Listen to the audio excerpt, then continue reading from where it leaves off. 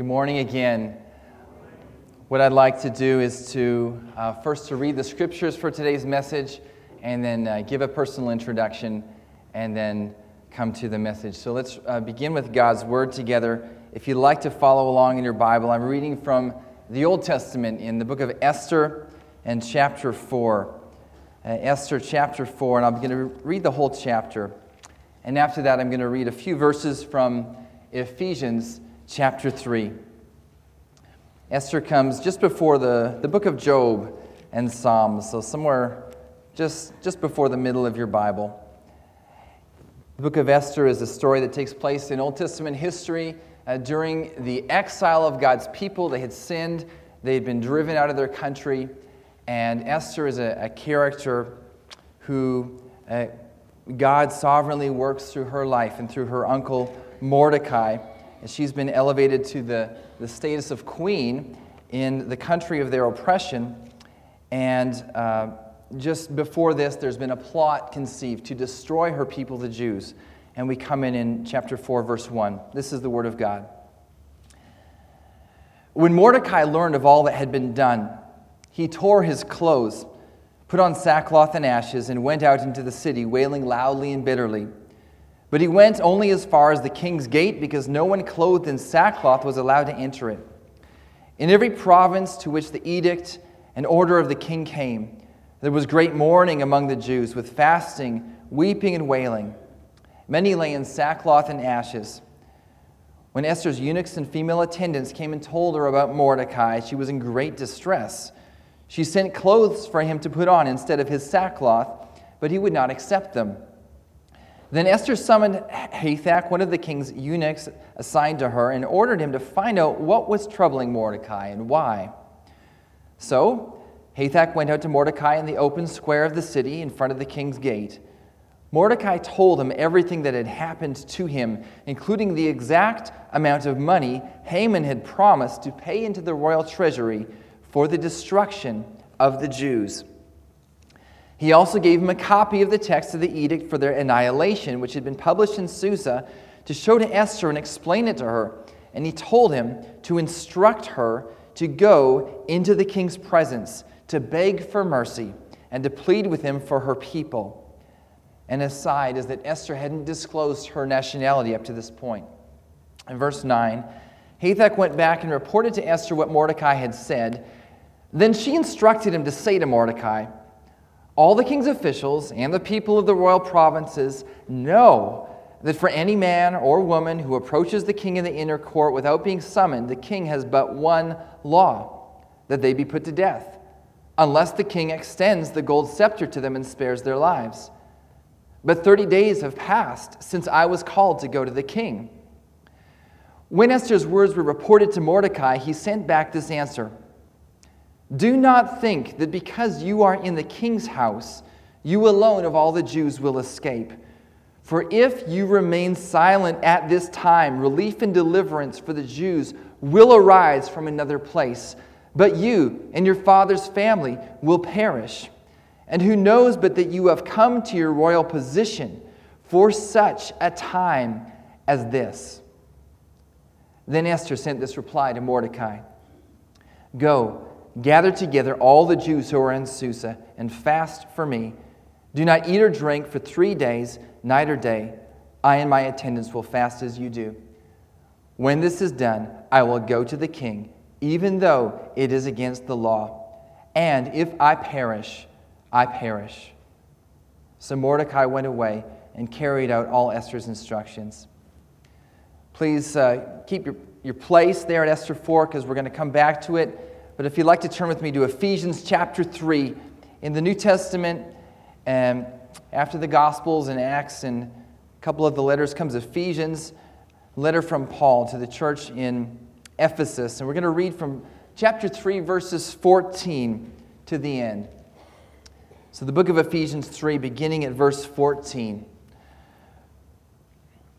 "For this reason I kneel before the Father, from whom every family in heaven and on earth derives its name. I pray that out of his glorious riches he may strengthen you with power through his Spirit in your inner being, so that Christ may dwell in your hearts through faith. And I pray that you, being rooted and established in love, may have power, together with all the Lord's holy people, to grasp how wide and how high and how deep is the love of Christ, and to know this love that surpasses knowledge, that you may be filled to the measure of all the fullness of God. Now to Him who is able to do immeasurably more than all we ask or imagine, according to His power that is at work within us, to Him be glory in the church and in Christ Jesus throughout all generations, forever and ever. Amen. Let us pray. Father, may the words of my lips and the meditations of all our hearts be pleasing in your sight, Lord, our rock and our Redeemer. Amen. Well, that is the word of God I wanted to share with you today. I'll preach from it in a moment, but first, by way of introduction, I started introducing myself with the kids earlier. My name is David. I do come from Canada. I grew up there, came to the Lord in my childhood. I moved here in the late 90s. I studied at Faith Mission Bible College in Edinburgh, and lo and behold, met a beautiful woman from Skye who consented to marry me and lived in Canada with me for 15 years while we ministered in my hometown of Comox, British Columbia. And I did some youth ministry and was a pastor there in total of 15 years. And when we felt the Lord say, thank you, you've finished your work here now, I have something new for you. And He called us to come to Scotland. And it was a quick move we felt He was asking us to take. And He opened all the doors, including giving us a home in Calder Crooks, of all places, which the church has generously made available to us. And I'm studying at Edinburgh Theological Seminary, filling in some gaps and learning some more there. And we're here just to serve. We sensed a burden for the church in Scotland and an invitation to join the ranks with you, with the church in this country, contending for God's kingdom here. I love your vision statement that I saw on the screen, reaching out with the light of Christ's love. And it's so encouraging to see a church in Airdrie that is your focus and that is your goal. And we've just been serving where God opens doors in Scotland and in England recently with, you would know, Wade Thompson. He was leading a team there together with Jim Leach and a lady named Margaret from this church. And it was great to be part of a revitalization project that they're involved in. And as we're here, though, I'm halfway through this degree now, and we're asking God what next. We think it's probably long-term in Scotland, but we don't know. And we're asking this question, God, why are we here? I mean, Canada was nice. I mean, Scotland's great, don't get me wrong, but I can't help but miss my family and friends and country of my origin. But we know God's put Scotland in our hearts, and we love this country. But we want to know, what do you want us to do? What is the part you want to give us to play in what you're doing here in Scotland, Lord? And that's our question. And today I want to turn that question on you. I want to ask you to ask yourselves the question, why am I here? Why are we here? Why do you live in Airdrie? Why do you live on that street and go to that job? Why do you know the people you know? Why you and not somebody else is here living in Scotland at the beginning of the 21st century? Does God have a gospel purpose for putting you here now? Well, you might say, well, I'm just me. If you only knew how unworthy I am, how unqualified I am. Well, of course you are. Of course I am. That's the beauty of the gospel, right? That God chooses and rescues flawed, broken, sinful people and builds His kingdom through them. And so all the glory goes to Him. And we can only boast in Christ. So let me ask you again, does God have a glorious gospel purpose for putting you here right now? Absolutely He does. And the big idea today is every day, one of our greatest temptations for me and for you is that we would settle for a comfortable life. That we'll follow Jesus, that we'll live for Jesus, right up to the point where it would cost us, and then we'll stop. We'll say, this is enough. And we lose our sense of destiny in the process. Some of you might know what that's like.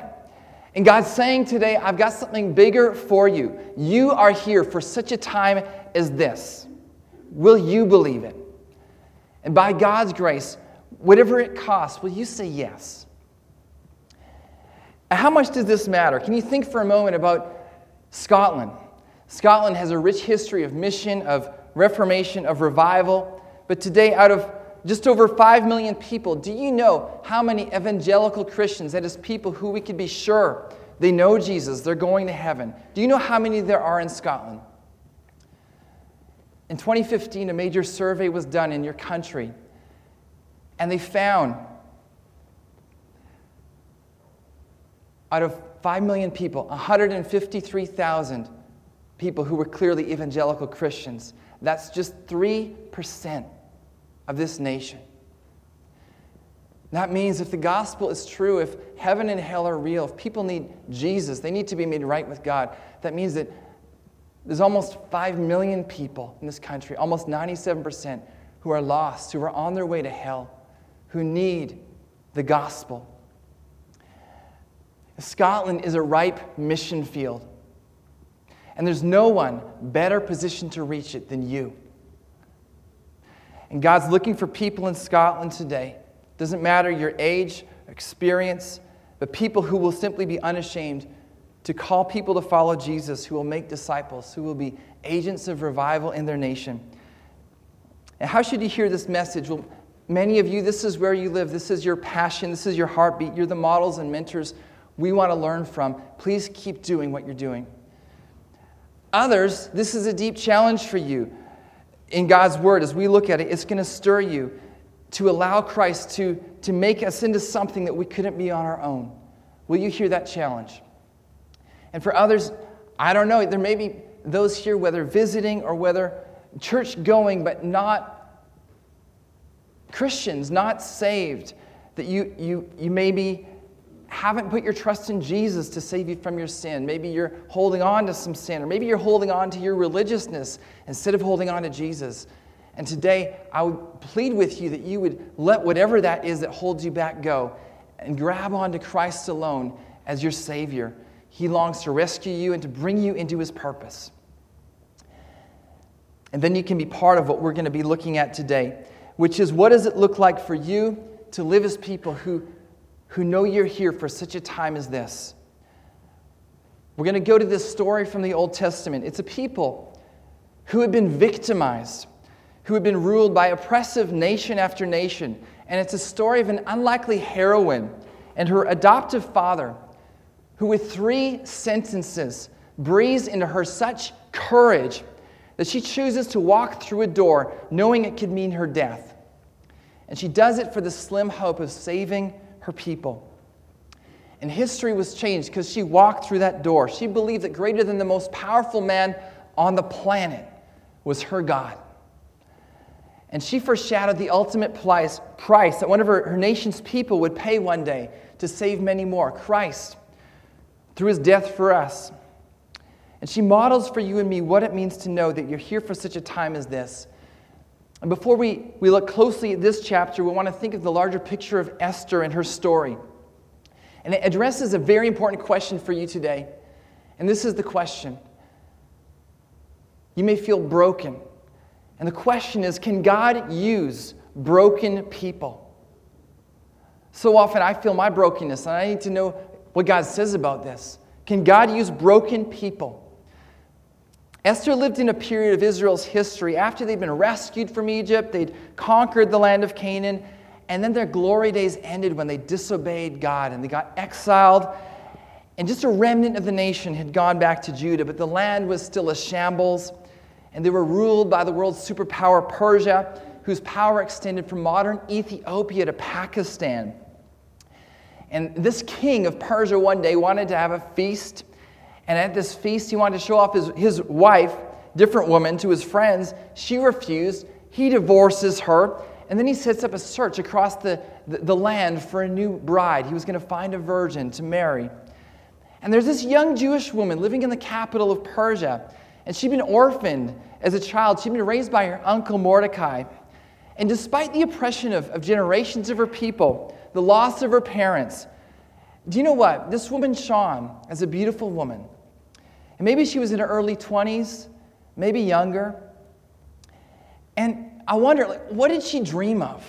What did she hope for? Was there a young Jewish man she hoped to marry one day?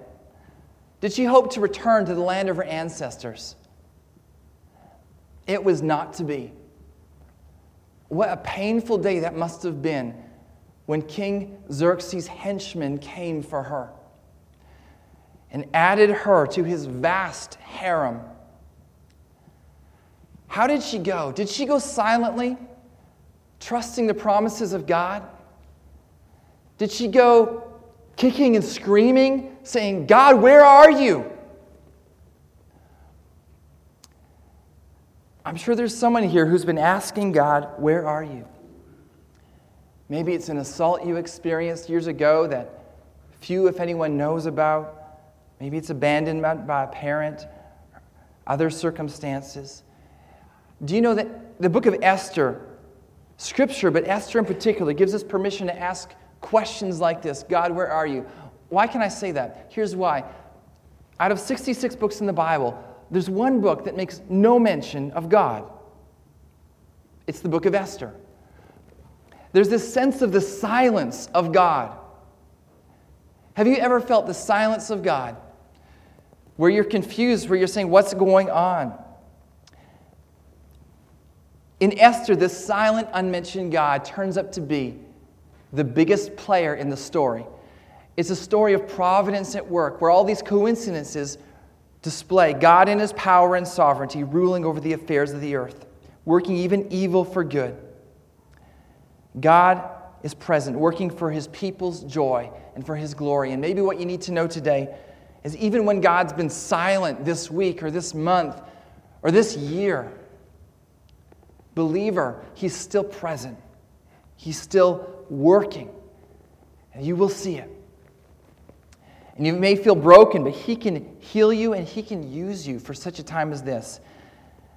We're going to enter this story where this powerful man, Haman, in the king's court has gotten permission to destroy all the Jews. This is Satan's strategy to block the Savior of the world from coming through the Jews. And what is happening to Mordecai when he hears this?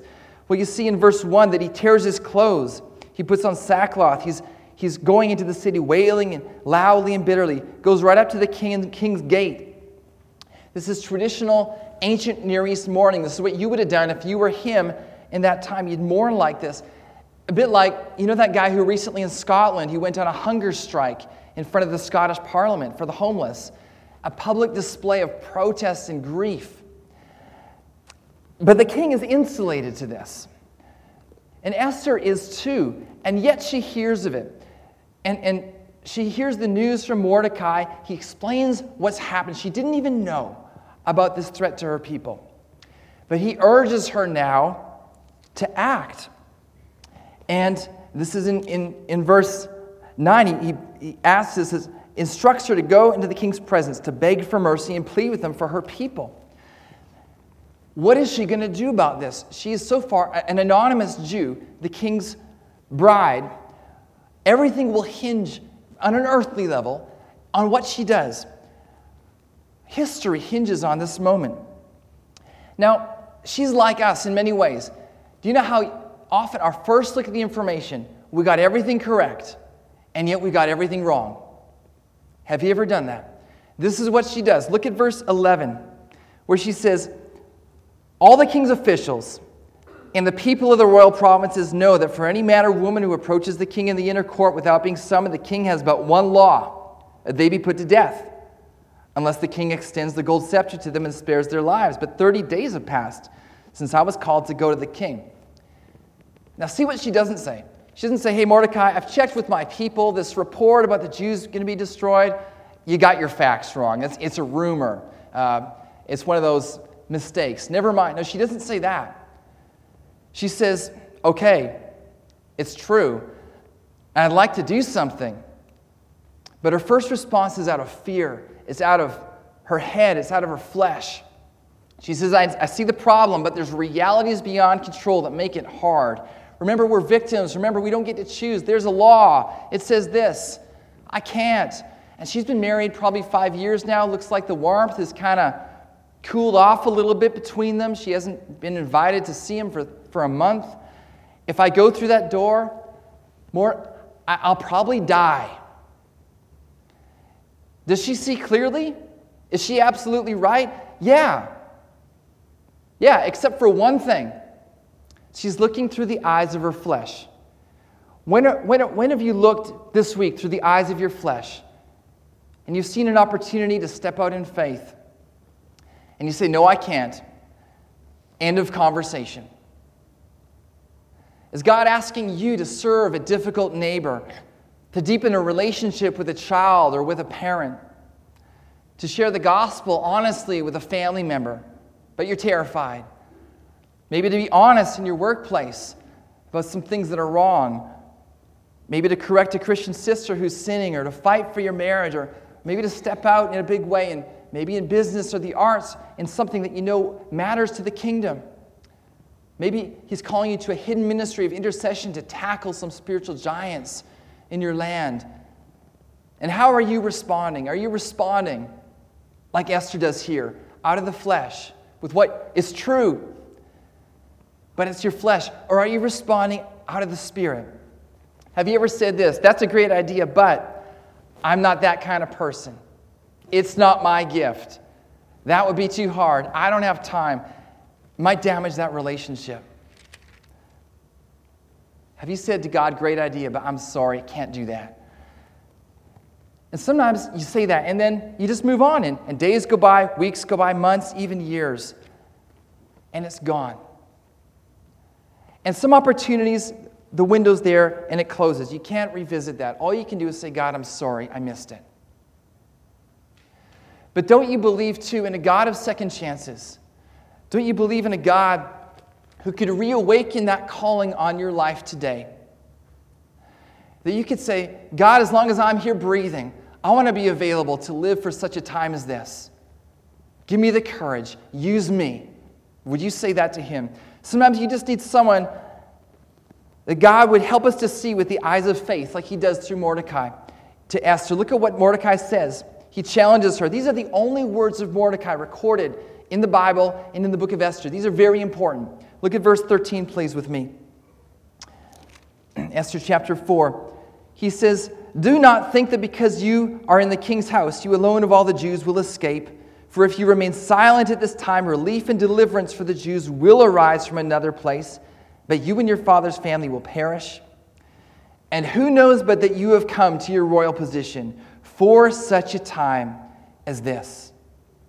For such a time as this. What's he saying? You think that what the king can do is the end of the matter, but it's not. You think that what people are able to do is the end of it, but it's not. You think you don't have a role to play. You are wrong. God seems silent. God seems distant, but He's orchestrating events, He's saying to her. Can't you see the hand of God? There's been no call. There's been no angels arriving and announcing a call from God, no supernatural experience. But He's saying, Esther, just look at your circumstances. There's a call on your life. There's a call on your life, and it's plain to see. There's not a question whether you have a purpose here. The question is whether you will answer the call. And for some of you, you say, well, I haven't had a supernatural call to do some brave and bold thing, or I don't know what does it mean? But in your own life, isn't there a door God's nudged you because of, you can see it in your circumstances, to walk through, something you need to step out and do. It's not a question of what, it's a question of what will you do. Jesus said in Matthew 16:25, whoever wants to save their life will lose it, but whoever loses their life for me will find it.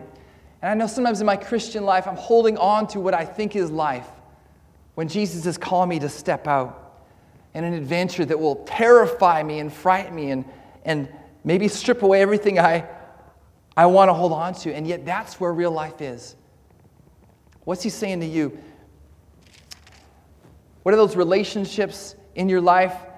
Why are you living on that street, in that job, in this town, in this country now? You're just a regular Christian, but God is saying, you're the Christians living in Scotland in 2017. What is that door he calls you to go through for such a time as this? So Esther's first words were from the viewpoint of flesh, but Mordecai says, hear with faith. And this produces an awakening in her. And you see the result in her next words. They're completely different. Verse 16. She says to gather together the Jews to fast. And she's going to fast. And she's going to go to the king, though it's against the law. And if I perish, I perish. Because she remembers.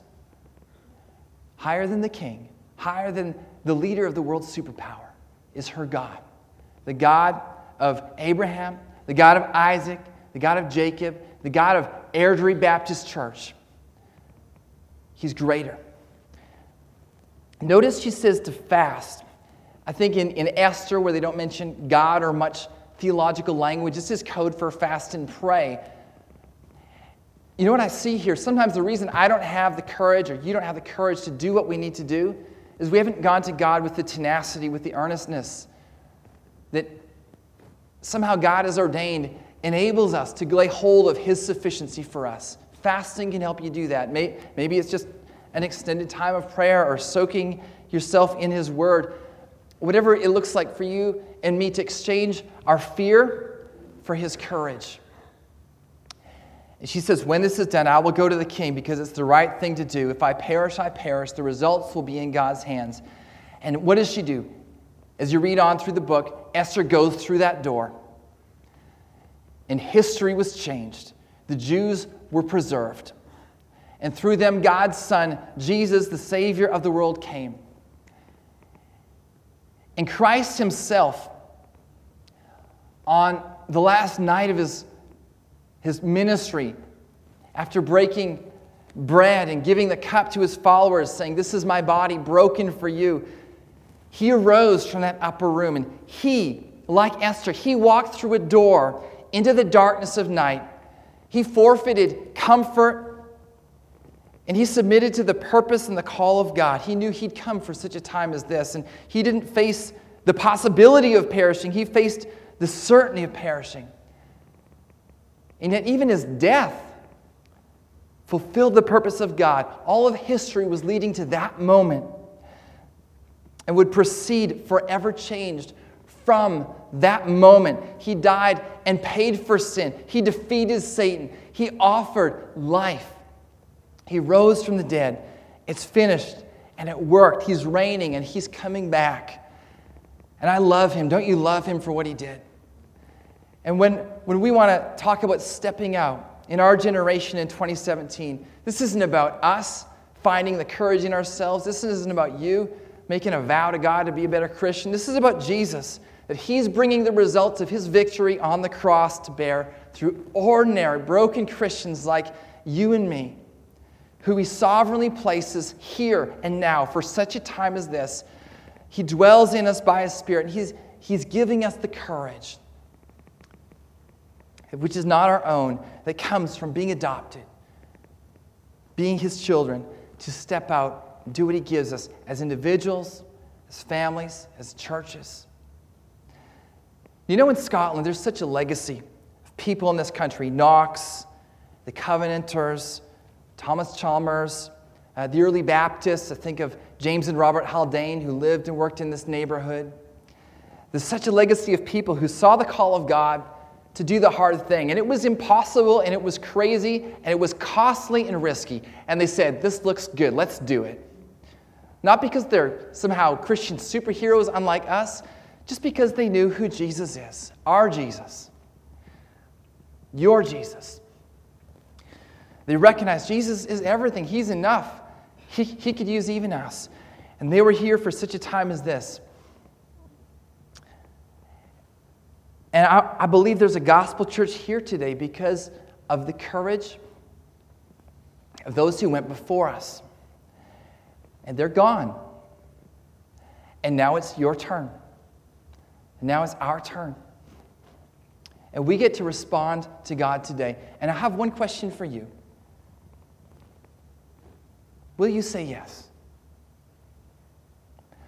Will you say yes? What would it look like for you as an individual, as a family, as a church, not to be hindered by what's true, what you see on a natural level, but to lift your eyes higher? What would it be like for you and me not to be limited by our sense of inadequacy, but to trust the one we read about who can do? How much can he do? A little bit more than we can ask or imagine? Quite a bit more than we could ask or imagine? No. Infinitely more than we could ask or imagine. Isn't that the kind of God Scotland needs today? Would you trust Jesus to give you the grace and the courage to lay it all on the line, to say, Lord, when you call me to walk through a door, no matter how small, no matter how big, no matter what people think, by your grace, I want to say yes. I want to say yes. So you can do, God, what only you can do. I believe this year is an incredible opportunity for people like you and me who know we're loved by God, accepted by His grace, to be empowered by Christ, to step out in courage because you are here for such a time as this. Will you trust God? Trusting Christ alone. Will you give your yes to Him as we pray? Let's pray together. Father, we are so amazed and so grateful at your plan of salvation. And we're so very glad that Jesus is our Savior. We love you for coming and going through that door, not only risking but giving all to save us. And we thank you that we have been saved to become part of something bigger than ourselves. And Lord, sometimes it looks very mundane, sometimes it looks big, but that's irrelevant. The important thing we want to do today, Lord, is hear the way you're calling each of us, to step outside of what we can see with our flesh and to hear what the Spirit says to our hearts, to hear the call of God in the Bible to live for your kingdom.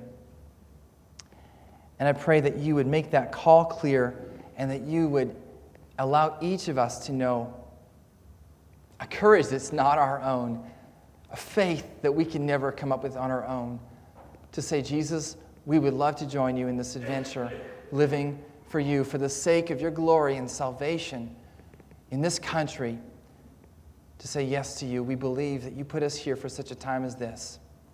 So use us. In Jesus' name, amen.